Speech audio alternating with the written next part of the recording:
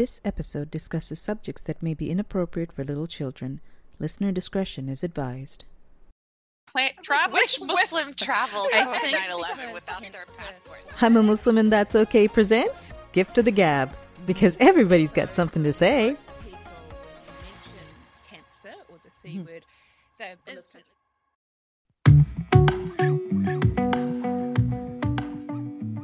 Hi everyone, may peace be on you all, and welcome to another episode of I'm a Muslim and That's Okay. And this is another one of my Gift to the Gab segment. And I have a very special guest with me that I met, and y'all saw it on my Instagram. I was at the Podcast Movement Convention in Dallas, because that's how I roll. I'm not going to fly out anywhere. That's how I am. But I was very fortunate to meet my guest, RJ Zimmerman. How are you, RJ, a fellow podcaster? I'm doing well, all things considered. You just came back. You're recovering, RJ. Right. And the convention was incredible on multiple fronts. It was great meeting people like you. Like, you were the very first person that I met there, besides my friend Miriam. Yes. Yeah. And so that was... It was awesome to meet you, like how I did. And then the next couple of days was actually like learning a little bit, but then a little bit of self-discovery about me and like my journey and stuff that we can get into. I'm so energized still. You know, it's been almost a whole week and I'm still energized from it. It was a great learning experience. I can like vouch for that for sure. But here's the thing, you talk about, your journey of self-discovery, and we're going to get into that because RJ, as I mentioned before, he is a fellow podcaster and he has a very specific podcast called The Untapped Keg. It is about your journey of sobriety, because you've been 8 years sober from alcohol and drugs, and it's your journey of being sober and what comes with it. And I know I've been following you on Instagram, and your discovery during the convention about yourself. You were documenting some more self-discovery during your time at the Podcast Movement. So if you could, take us back to the point. And you had mentioned this to me. We had our conversation, very first conversation. We're sitting there and, they're having the intros and everything. And we had our conversation. And you had mentioned that you didn't realize that you had a drinking problem before. At what point did that realization come to you? So for myself, it was... I was probably... I had a few people talk to me, friends in college, who were like, hey, you are drinking a lot, but like you're drinking a lot.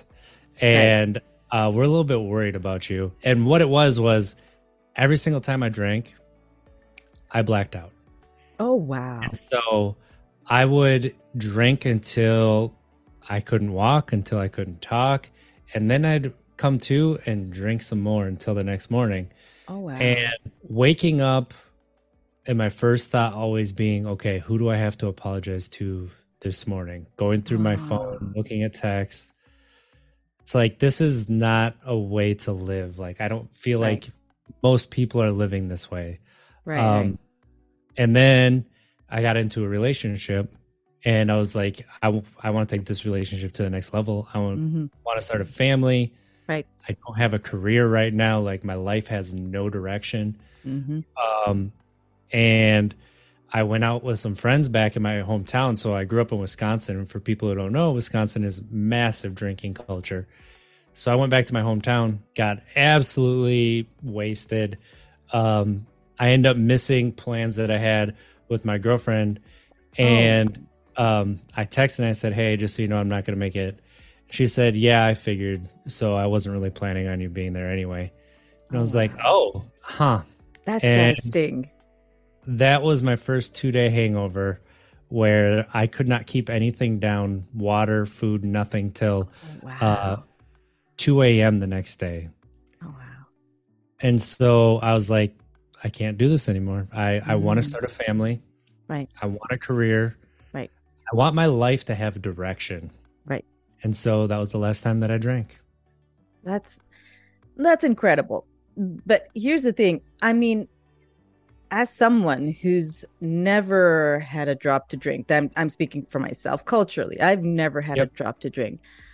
And it's one of those things that when we spoke, and I was like, I do want to somehow, bring awareness to the fact that this is not that this is not just that this is an issue, but that the recovery from this is difficult. But for you, it came with not one kind of healing, but two separate kinds of healing. So when you started becoming sober, I think, and that's the gift of what my gift of the gab about is today, not just your sobriety, but the fact that it led you to your mental healing as well, mental wellness as well, which is something which even now you can say 2022 is still taboo for a lot of men. So please walk us through this. So you have that, I guess, aha moment that this is not taking me where I need to be. How did you then begin? Because from my understanding of it, it's not easy at all. No. And I didn't know 12-step programs, so I didn't do AA. I didn't do anything. Mm-hmm. I did it on my own. Luckily, I'm stubborn, and I'm more stubborn than alcohol is. But it honestly, it took me 4.5 years before I really started to heal. Before I started to look into why did I drink the way that I drank. And I've been doing the podcast for about 2.5 years, and the podcast has really sped up that journey. Right. Hearing other people talking to professionals, and then taking a look back at my life and just talking things out loud that I wouldn't normally talk about out loud. So the career I went into was high voltage line tech. So I work on high voltage electricity. Oh, wow. Yeah. That's a dangerous thing while you're drinking, RJ. Yeah. So, well, I didn't start it till after I got sober. So that's a good thing. But yes, I would be lying if I didn't say I didn't work with some people who were a little inebriated out on the job. So that still happens. But going into that profession, the blue collar, the masculine men kind of a thing. Right. You don't talk about, honestly, much about life. Like if things are getting you down, if you're struggling, you just grunt and bear. And that's how I was raised. You grit your teeth and you just power through it. And you don't feel, except for how I was raised. Right. Even joy had to be tempered. So if it was anger's okay. Could I ask, was that just for men when you were growing up, or men and women, or was like for joy? I'm speaking of joy. Yep. So I was going to say, it is, I would say, on both sides of men and women. Like girls, their emotions are also tempered as well. Oh, wow. But they're allowed more of a range, right? Right. And when you see a boy crying, it comes with anger. Why are you crying? You can't cry. Oh, yeah. What are you doing? That was the thing, that it was immediately shut down. The thing is, I think I was surprised when you talked of joy, because if I had to like picture it in my head, I know that even culturally for anywhere in the world, it's one of those things that if your boy is crying, you're not strong enough, and a whole number of insults that are hurled at poor young boys just because they're crying, which is a normal thing to feel grief. But when you said happiness, I was like, oh, wow, that's a tough one to have to temper. And I think looking back, I didn't realize it until I started to look into my emotions and why I'm kind of pretty straight. Like, I don't have much for a peak and I don't have much for a valley. That's not so much the case anymore. But what it was, if I show too much happiness, well, you're hurting other people's feelings. You can't do that. What about the people who aren't experiencing that, right? You need to hold it in. And then it kind of makes you that one note, and then it's just straight anger, and that's it. And so I had anger management problems all through high school, and I worked on it in college. And what I ended up doing is I would shut down. I'm not going to explode. I'm just gonna cutting this situation off, kind of get out of it. A few hours later, be a little bit angry, but I felt so much about like, I'm going to take that energy and I'm going to use it, and I'm going to use it for something different. And even like crying, I always say, I never cried. So I cried my last baseball game in high school when we lost. I cried. And my family comes up to hug me, and I'm just bawling. And my dad is like, "What are you crying about? This is nothing to cry about. You need to toughen up." And it's like, okay. And my dad is, from probably 6th grade. It was straight handshakes, like no hugs. Oh my gosh. We're just gonna. And at first I was like, "Oh, I'm being an adult. Like this is great." But his youngest brother passed away my freshman year in college. And that changed him from an emotional perspective, where how he is now is not how he was when I was growing up. Right. And it just, sometimes I think that when I look back at it, it's different from how other people look back on it, because they can remember, they know how he is now. Right. But like seeing the person that he was, like I thought that to provide for my family, to be emotionally just steady, a rock no matter what, that's what a man needed to be. That's how you provide for your family. That's how you're a good father. That's how you're a good partner, spouse. Right.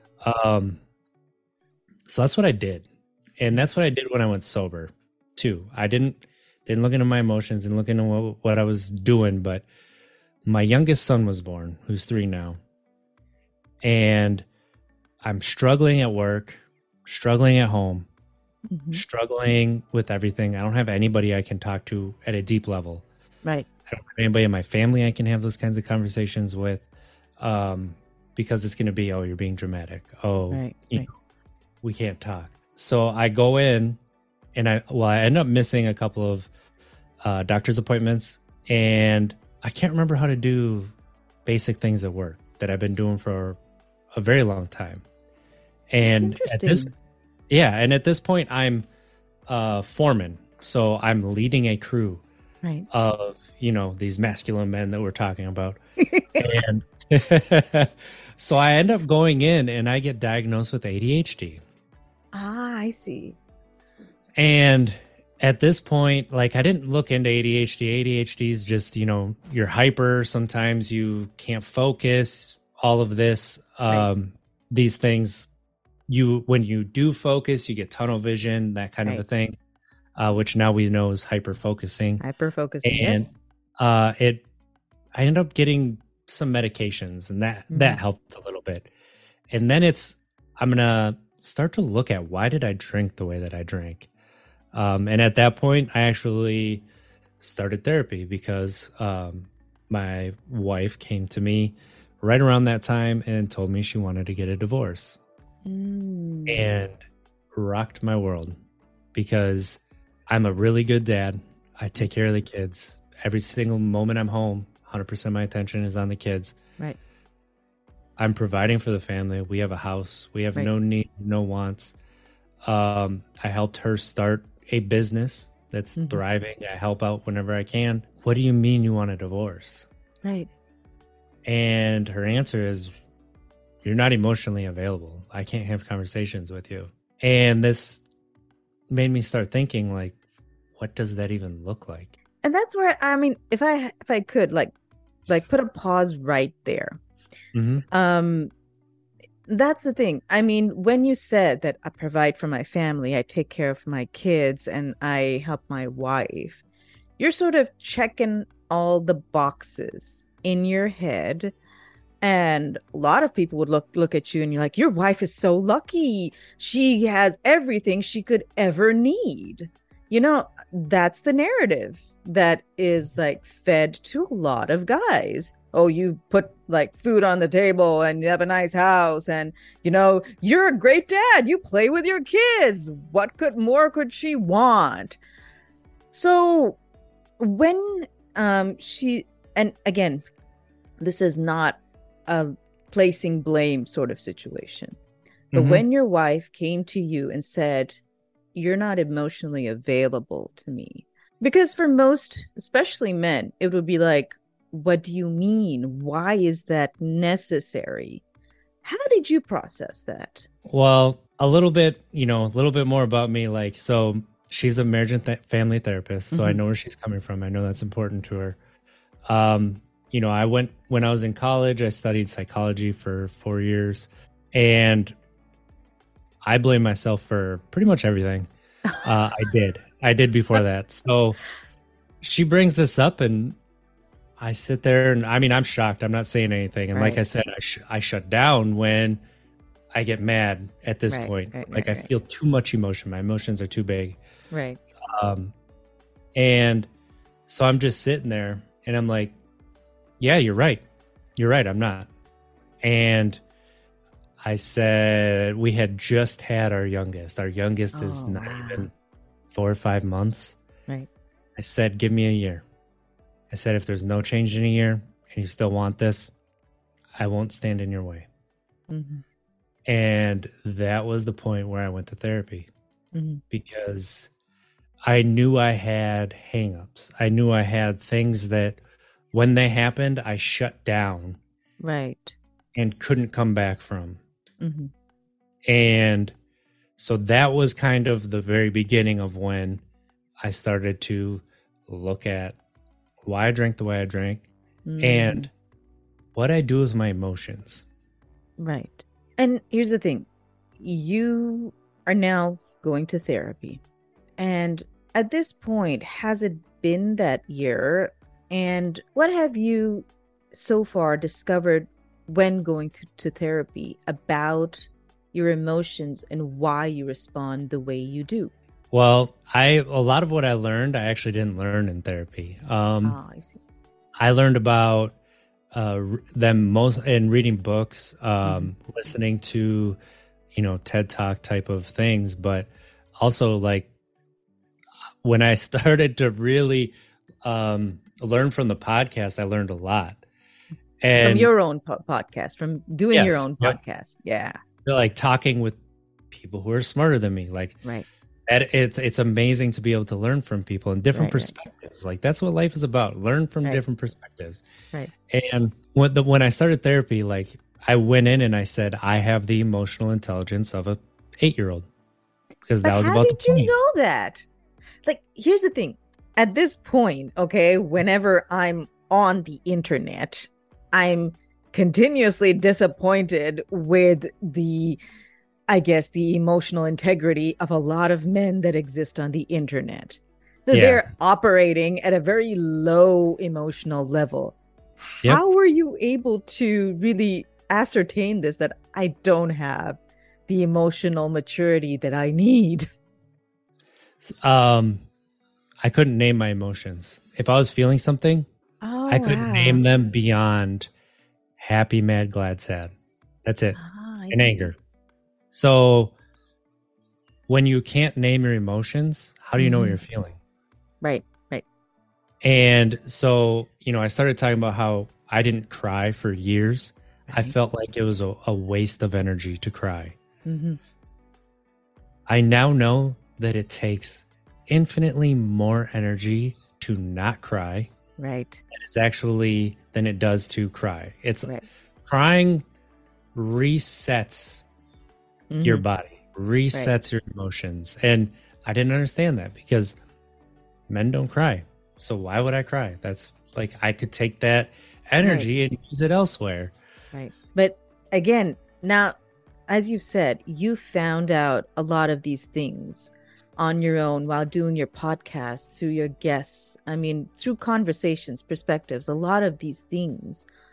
But how would you have other men like come to this realize, or first of all, let's get to this. What good has this discovery done for you, RJ? Okay. You're crying over here, feeling all sorts of these emotions. So what good is this? Right. I can be happy and laugh, like full belly laugh. That's fantastic. I want to start there. Like, so I'm working on myself, right, for a few years, and it's coming somewhat slow. I had a realization. First, it was that my kids would tell me that I'm being mean to them. Oh. This was about a year ago, maybe a little bit less. And I would get mad. I'm like, you don't know what mean is. Like, I can show you mean. Yeah. And then their mom turns and looks at me and goes, why are you getting mad at a 3-year-old for saying you're mean? Like, is it because you're jealous of the childhood you're giving him? And took a step back. It's got a sting, but I get that. Yeah. I'm like, yes, I am.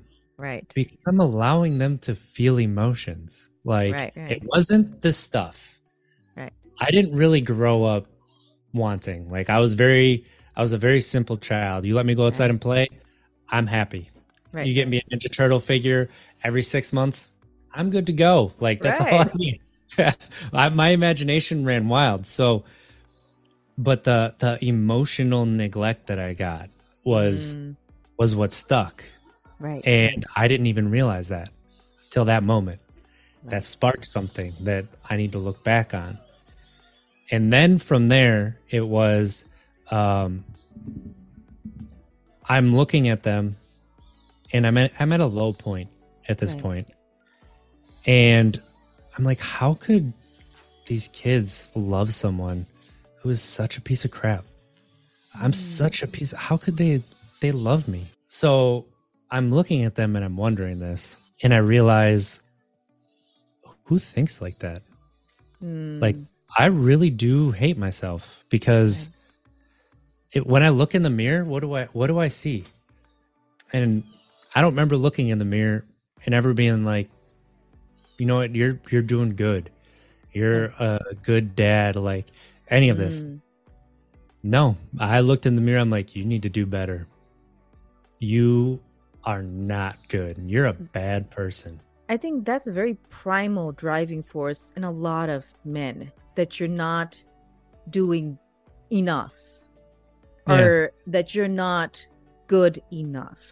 And again, this comes from a lot of like historical conditioning that got to push harder, got to be tougher, and any number of things.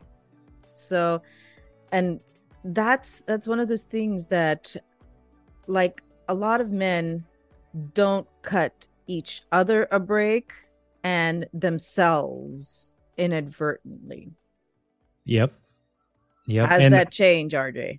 It has. I hope so. I'm not saying it's perfect. I'm not saying I'm perfect. Like, I've gotten to the point where I look in the mirror and I say, you're all right. Yeah. You're all right. And like, that's way better than where I was. Right. So I went to, I've had 3 or 4 therapists, and that's something that I learned through the podcast too. You can shop around for therapists. You don't have to go to the same one. You don't have to pick one and be like, I'm stuck with this person. Right. So my newest therapist, I really like, because he's also sober. I can have conversations and he'll dig deeper. Right. And that's helped a lot. And that's what I need. I need a hand to get deeper into things. So if I have to ask you 2 questions, I'm sorry, I don't mean to interrupt, but I have to ask you 2 questions. Throughout this journey, we have to take into consideration that you are also on a journey of sobriety. It's not just that, you gave up drinking and everything's fine. Okay. It didn't even occur to me that when we were at the podcast movement event, lots of parties at night, like a whole lot of drinking. And, how does somebody who's going through sobriety handle that when it's there? You're at this event and everybody's drinking, but you're not. And especially you're in a new town, it can cause, it causes me anxiety. I don't know about you. I have like a lot of social anxiety. I was like, if I was a drinker, I'd be like chugging stuff down. Yeah. And that is like, it is difficult. Like it is. Right. And everybody has their own way to go about it. So I have been very exposed to it being in Wisconsin. So after about, 6 months or so, I started to ease myself back into like going to a bar at night, but always with a friend. Started with somebody I could trust. And if I started to miss it, if I started getting a craving, if I started anything, I don't even say bye to anybody. I just ghost. I'm leaving. And it's similar. Like if I get to that point, I'll walk around, do something moving wise, because if you're moving, you're not thinking about a lot of other stuff other than moving and where you're going. But I think my thing is that you're also on this journey of emotional healing. Yeah. And that's not linear for anybody out there. Healing is not linear. And sometimes a lot of really bad stuff comes up. And the temptation, like I come from a long line of emotional eaters. Trust me, there's been a lot of like ice cream consumed in all the wrong times. But those are the times when it's very tempting to be like, I need this. I'm not in a good spot. What do you do then? I eat. And I'm being serious. So like, I have if I get very stressed out, I tend to have a Mountain Dew, and a Little Debbie, and the Little Debbie, it's like a Hostess treat. Oh yeah. If people don't know what that is, so like, I have my treats that I go to when I'm really stressed out. Right. And going through this emotional journey, I've been working like really harder than I have honestly my entire life on myself. Right. And not from a physical standpoint, but from, a really soul level. Right. Not just the mental level, but like my entire soul. Right. And that is what kind of culminated at Podcast Movement, where that first day, nobody initiated a conversation with me. Yeah. Nobody. And, you and I, and this is, I get the first official day, right? Because we were at like pre-day where we met. But you're the only person that I talked to at the event. And like, otherwise it was Miriam and like, that was it. And I'm like, why is nobody talking to me? So I thought it might've been the mask. So the second day I wore my Ninja Turtle mask. Right. And I'm like, okay, who's not going to come up and talk? And I tried to dress I didn't dress like super fancy. Right. But I didn't go like all the way casual. I'm like trying to make it so I'm approachable. And I did go to the party the first night. I actually went to the party every single night. And I go there and nobody talks to me. Wow. And I'm like, and I'm sitting alone and I'm just drinking. But at this point, I was drinking a Coke. So that's what I was drinking. It doesn't matter, RJ. Not judging here. I'm walking around. I'm starting to feel like, what? Why is nobody talking to me? Like, and I already felt bad because nobody came up and talked to me at the conference.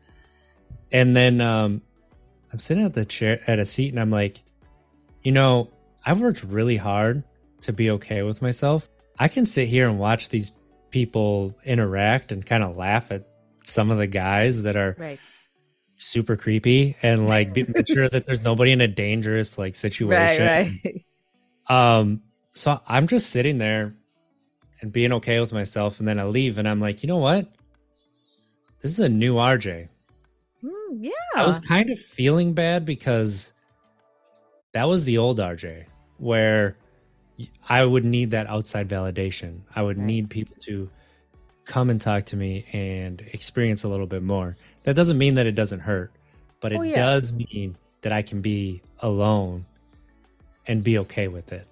Could I ask, before, when you drank, did you find yourself to be more outgoing or more, I guess, fun? I don't know. That's a very subjective thing, but I was the life of the party when I drank. So people would always ask where I was. Right, they'd right. always ask my friends. My friends would text, "Hey, everybody's asking about you. When are you going to get here?" And then I'd get here and they'd be like, "Oh, it was boring. Thank God you're here." And there were times where it was very unhealthy. Like I was almost a clown, like right, kind of thing. Like, oh, we need RJ so we can have somebody to laugh at and feel better about ourselves. Oh, wow. That kind of a thing, right? And I didn't realize it until years after, where I'm like, the way they actually, like, their tone and everything, right? They definitely were not my friends, right.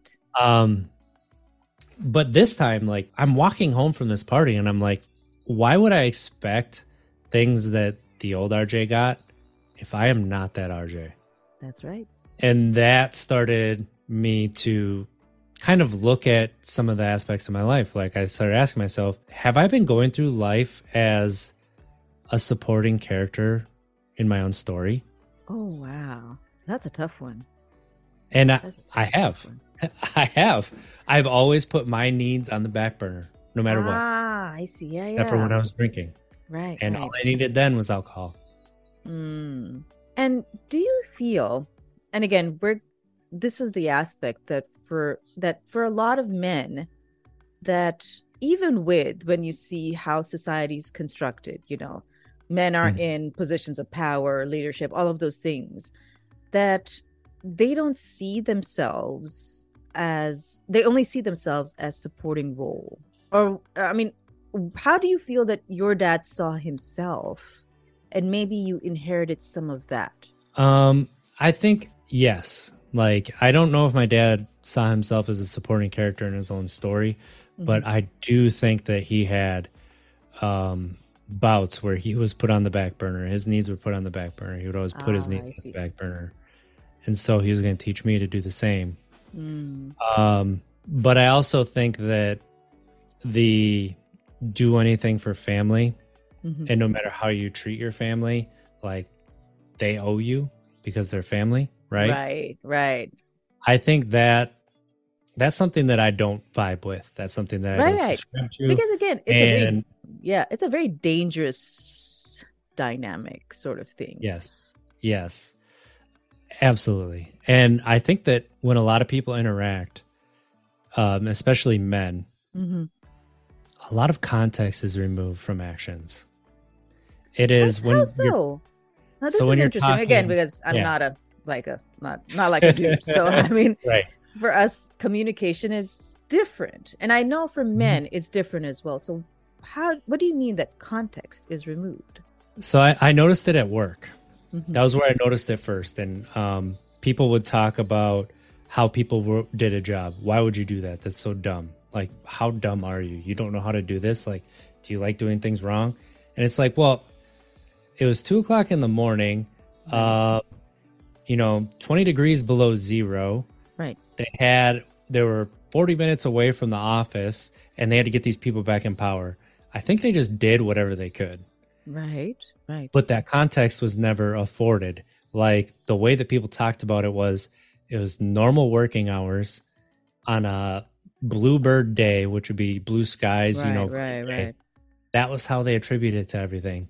And I started thinking about it, and I'm like, everybody's actions, when we talk about it, or feelings. Right. We don't allow context to come into it. Right. It's like everything's in a vacuum. And I think that is one of those things that may be a majority men thing, because for women, again, we're so used to like looking at so many facets of everything, because we're socially conditioned to take care of, family matters, kid matters, extended relatives, whatever you want to call it. And for us, context comes automatically, but I don't think that that's the same way for men. And a lot of what we do in society too as men is other men are competition, whether it be for women, whether it be tribalism, whatever it is, right? Jobs. And then also, like, a lot of it is like women are a prize, right? So that's where we don't have camaraderie with one another. Right. And then also, let's be honest, like, men are predatory. So women have to keep their guard up around us. So especially if they don't know us, right? So like knowing this, knowing what's going on inside my mind too, sometimes I wonder if people can see the storm that's going on inside my head. And like if my face has this intense look on it because I'm battling myself inside. But when it comes to talking to men about feeling, you have to add context. But how easy is it to talk to men about feelings? I think that would be my next question. Like, again, I come from a certain very specific generation where I have never seen that happen at all, no matter where or when or which relation it is. Men did not say that I feel sad about this, I am hurt by this, and I don't know what to do. So, like, how can men talk to each other about these things that are integral for them to discuss, but they're not taught how to do this? And that's where it really starts, is learning and wanting to learn, and not just learning about emotions, but learning about your friend, like at a real level, learning about other people. And it's hard. It's hard with your friends. If I could interrupt, and again, I hate doing this, but here's the thing, RJ, what's the point? Really? I see specific, very specific, I'm not going to name names, podcasters that are out there saying that those men who show emotions are simps and all manner of things that are derogatory. I am the alpha male, and alpha males don't show emotions, and it's all bad. There's a lot of men out there who are listening to all this tripe, and they're like, what's the point of discovering emotions? What's the validity of any of these emotions when all I want is money and gals? So what's the validity of any of this? I mean, the validity is, do you want to be your best? Because your best is with emotions. That's very powerful. Best is not being a shell. Right. And that I had to learn the hard way. It is not fun being 36, well, almost 36, 35, and learning how to feel your emotions. Right. Feeling like a teenager again, because this is the first time that I've allowed this to happen. Right. I've kind of alluded to it, but like I'm going through a separation right now. 2 little kids. It is hard. Right. And even though it's not a quote unquote messy divorce, that doesn't make it easy. Like neither of us set out to, not be together. Right. And, we're still partners in raising our kids. So that doesn't mean that there's not emotions, but through your emotions, not over, not around, not pushing them down. Right. Through those bad emotions, on the other side is just as high of a good emotion. It is that joy. Right. It is that happiness, and you can't find it by trying to go around or over. You have to go through. Right. And it takes a lot more grit and a lot more energy. It takes less energy, but it does take a lot more. What's the word I'm looking for? It is harder. It is harder to let. So would you say that it's tougher to have emotions than not to have emotions? Absolutely. Absolutely. And you don't even, when you're not feeling your emotions, you're always on eggshells. You're always wondering, why you can't get comfortable. Right. What's the next thing that's going to happen that you're going to have to push away? Because it's going to be something. Right. And that's life. There is going to be something. Right. So if there's anybody out there listening, it doesn't have to be a man, but like, since coming from your experience, there are problems that like just suppressing can't fix. Going to therapy helped you. And if there is someone who's a guy who's out there, he's listening to any of this, and he's like, I don't understand the need for this. And I know you've mentioned that, having those real deep feelings is worth so much more. But then in the wider context, if you had to put it, why should men be going to therapy? Like, what's the biggest thing that could come out of this if, like, in a population of 300 million, even half of the men of that population went to therapy? What would be the advantage of it? There'd be a lot less violence. If you want to be honest from a man's perspective, right, from a absolute like manly man, right, the sex is a lot better. Like being when you're connecting at a different level and you're allowing yourself to be vulnerable, to feel what is happening. Like it is head and shoulders better. You'll be able to go on vacation and actually enjoy it instead of wondering how am I going to pay for this? How am I going to, I don't know if I like this. Like, this isn't what I want to do. Also, less people take advantage of you. Right. How so? Because when you're feeling your emotions, you're going to let people know, like, hey, it's not okay to talk to me like that. Hey, I understand that you are stressed out. Okay. I completely and totally understand that, but you don't get to talk to me that way. You don't get to talk to people that way. Right. And you don't get to treat others that way. Right. I used to always just let people walk all over me because like, what's the point of necessarily fighting back till you get to the point where you're going to be throwing fists? Right. I mean, have you ever had to have that situation where like you're setting boundaries and somebody's ready to throw fists? That'd be scary. Actually, it was pretty close at podcast Move. Wow. Oh, really? There was a men's group there. Right. In the expo. And my friend told me I should stop and talk to them. I didn't know that I was being set up. And so we're talking and we're having a pretty good conversation. And I have a pin that says he, him on my badge. And the leader of the group comes up. He's the mentor. And, he's like, hey, I really want you to meet this person. He's been sober and talks about mental health. And he's like, oh, that's awesome. And he sees the pin. He's like, let me ask you about this right here. And he flips my pin.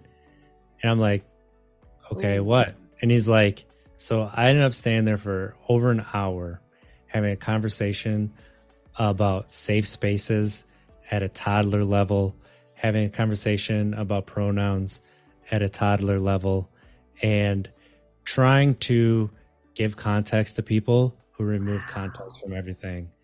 And when you think about men, and especially white men, who remove context from everything because we don't have the context for a lot of social interactions. Right. You have to explain that context into it, right? So when you talk about safe spaces, you have to talk about, you ever been around that boss that you ask that question and they're just on you and they make you feel like crap. And you just stop going to them and stop asking questions. Right. And then there's that coworker, you can go talk to because they're not going to act like you're the biggest dummy in the world if you ask them a question and you feel comfortable. Right. Said that's a safe space versus an unsafe space.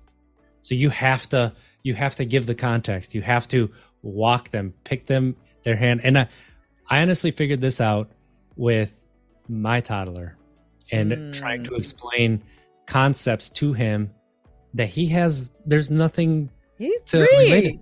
Yeah. So how do you do? And I'm like, wait a second. I've had a conversation like this. And then I'm talking you're a better man than I am, RJ. Trust me. I'm like, 5 foot nothing. You've seen me. I would have thrown hands right now. And it was like he kept saying, like, I mean, no offense and like everything, but he was like getting very aggressive talking to me about this. But I never budged. And like he wanted to take amazing. My values and toss them down the drain. I kept sticking to my guns. Like, no, you're not going to say this. No.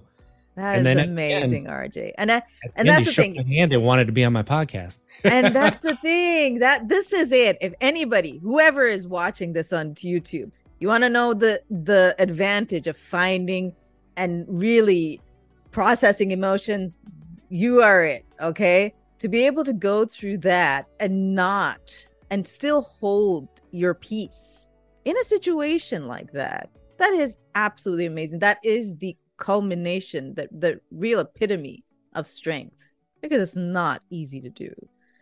And, it takes work. It's not easy, but it's worth it.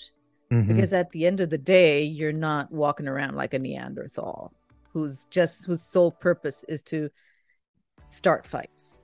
And I mean, how much fun is talking about the weather or the local news every single day? Right. Let's have some fun conversations. Like, instead of this, like, that's the thing. That's Did you see the traffic on I-95? It's like, yeah. Please, do I care? Drive in. I can't believe it. And this doesn't mean that I don't lose my temper now, right? Yeah. I still do. Like, I'm more patient with my kids. That doesn't mean that I hold it perfect every time. Like, I'm human. Right. But we can have conversations like this. We can have conversations. I've had conversations with friends and I've gotten to know them better than I've known them my entire life. And these are friends that I've had since kindergarten. Wow. And it's hard to broach it, to be like, no, I'm not talking about like at a surface level. I mean, seriously, how are you doing?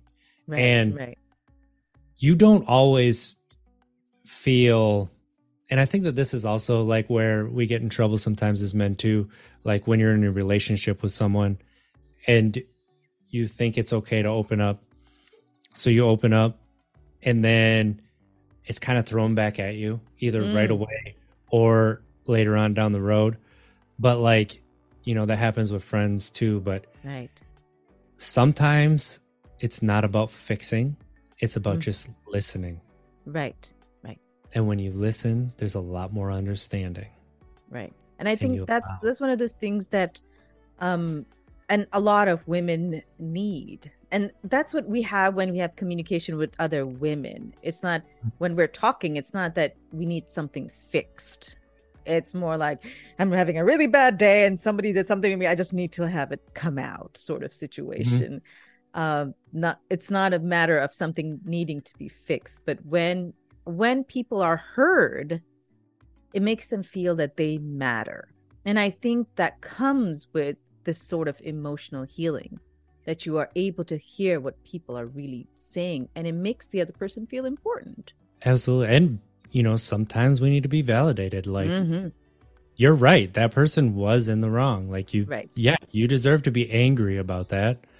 But, or you're given an honest opinion. Okay. If you're being the jerk, somebody has to tell you being the jerk. You need to stop and be honest with yourself. Like that has helped me so much. Sometimes to a fault. Like I've taken the blame for things, and looking back, I've realized I took the blame for that, and that was not me. Right. And that does, beat things down. But if you just keep pushing your emotions away, you'll never work on it. You'll never get past it. That situation happens again, you're going to go back to how you were when you first experienced it. Right. And now, I would love it if you could tell everybody where they can listen to your podcast, Untapped Keg, and where they can find you on social media. And also you had mentioned that you now have a group of men who are also on the same journey of mental wellness and emotional discovery. Please tell us about that as well. Yeah, so you can find the podcast at Untapped Keg on all podcast platforms. If you go to untappedkeg.com, there's a nice page there where you can find all the episodes and click the button. It'll take you to the podcast player that you want. And then Untapped Keg on all social media platforms, one word. So nobody took Untapped Keg for anywhere. And so we got it everywhere. I got it everywhere. And then one of my really good friends that I made while podcasting, he's one of my best friends. His name's Big Kev from Laugh for a Purpose. And him and I started a men's group because we had talked about how, we were raised and how we both, like, he didn't struggle with substances. Right. He struggled with suicidal ideation and depression. Wow. Our journeys very much parallel paths. Mm. And we decided that we were going to have a group of men. And it started as, we call it a burn meeting. You write down the thing that is blocking you in life the most, talk about it, and you burn it. And then we move on past it. And just about every single person, I want to say we had 12 people at the first meeting over Zoom. I think there was only one person who didn't. Everybody wrote themselves, like self-loathing, self-confidence, things along those lines. Right. So we realized, like, we need to have more of these. So we have it once a month. We put out on social media the Zoom meeting, and we just get together. And this is on Untapped Keg.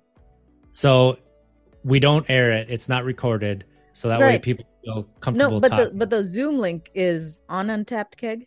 So if you DM me, I'll send it to you. So that way we can kind of weed out the trolls. But you DM me, my DMs are open everywhere. If you need help with, let's say, substance, if you just need to talk, I can help find you resources in your area. I will do that. I will help you I'll listen to you and I'll talk to you at a human level. And then I also post daily videos, no, not really daily, but sometimes, of my journey, what I'm going through, some revelations, some things that are hard, being a parent, being sober, some advice like through sobriety, but really it's just me being vulnerable with you and showing it's okay. Like, I posted a video of me crying because I was watching some TikToks, and I'm like, people need to see a grown man cry.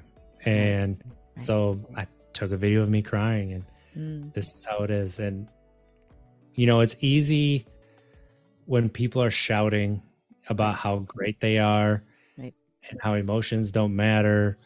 But what you don't realize is how they feel about themselves is coming out through anger. Right. They're just being emotional in a way that you find acceptable. Right. And when you start to think about things like that, in that when you preach fear, like whatever energy you put out in the world, and if you put fear out into the world, you're going to be met with fear. Right. And if you don't want to be met with fear, you need to start putting something different out there. Right. Thank you so much, RJ. I think what you do through your podcast and through this, I mean, if I could call it a support group for men, bringing them together to help them find healing and emotional growth, I think it's so fantastic. I will definitely put up your links on the screen, and so anybody who wants to listen to your podcast, whether they're on their sobriety journey or on their mental health journey, I think it's such a valuable resource. Thank you for all that you do, and thank you to everybody who's listened in and watched us on YouTube. Thank you all for listening and watching. Y'all take care of yourself, and may peace be on you all.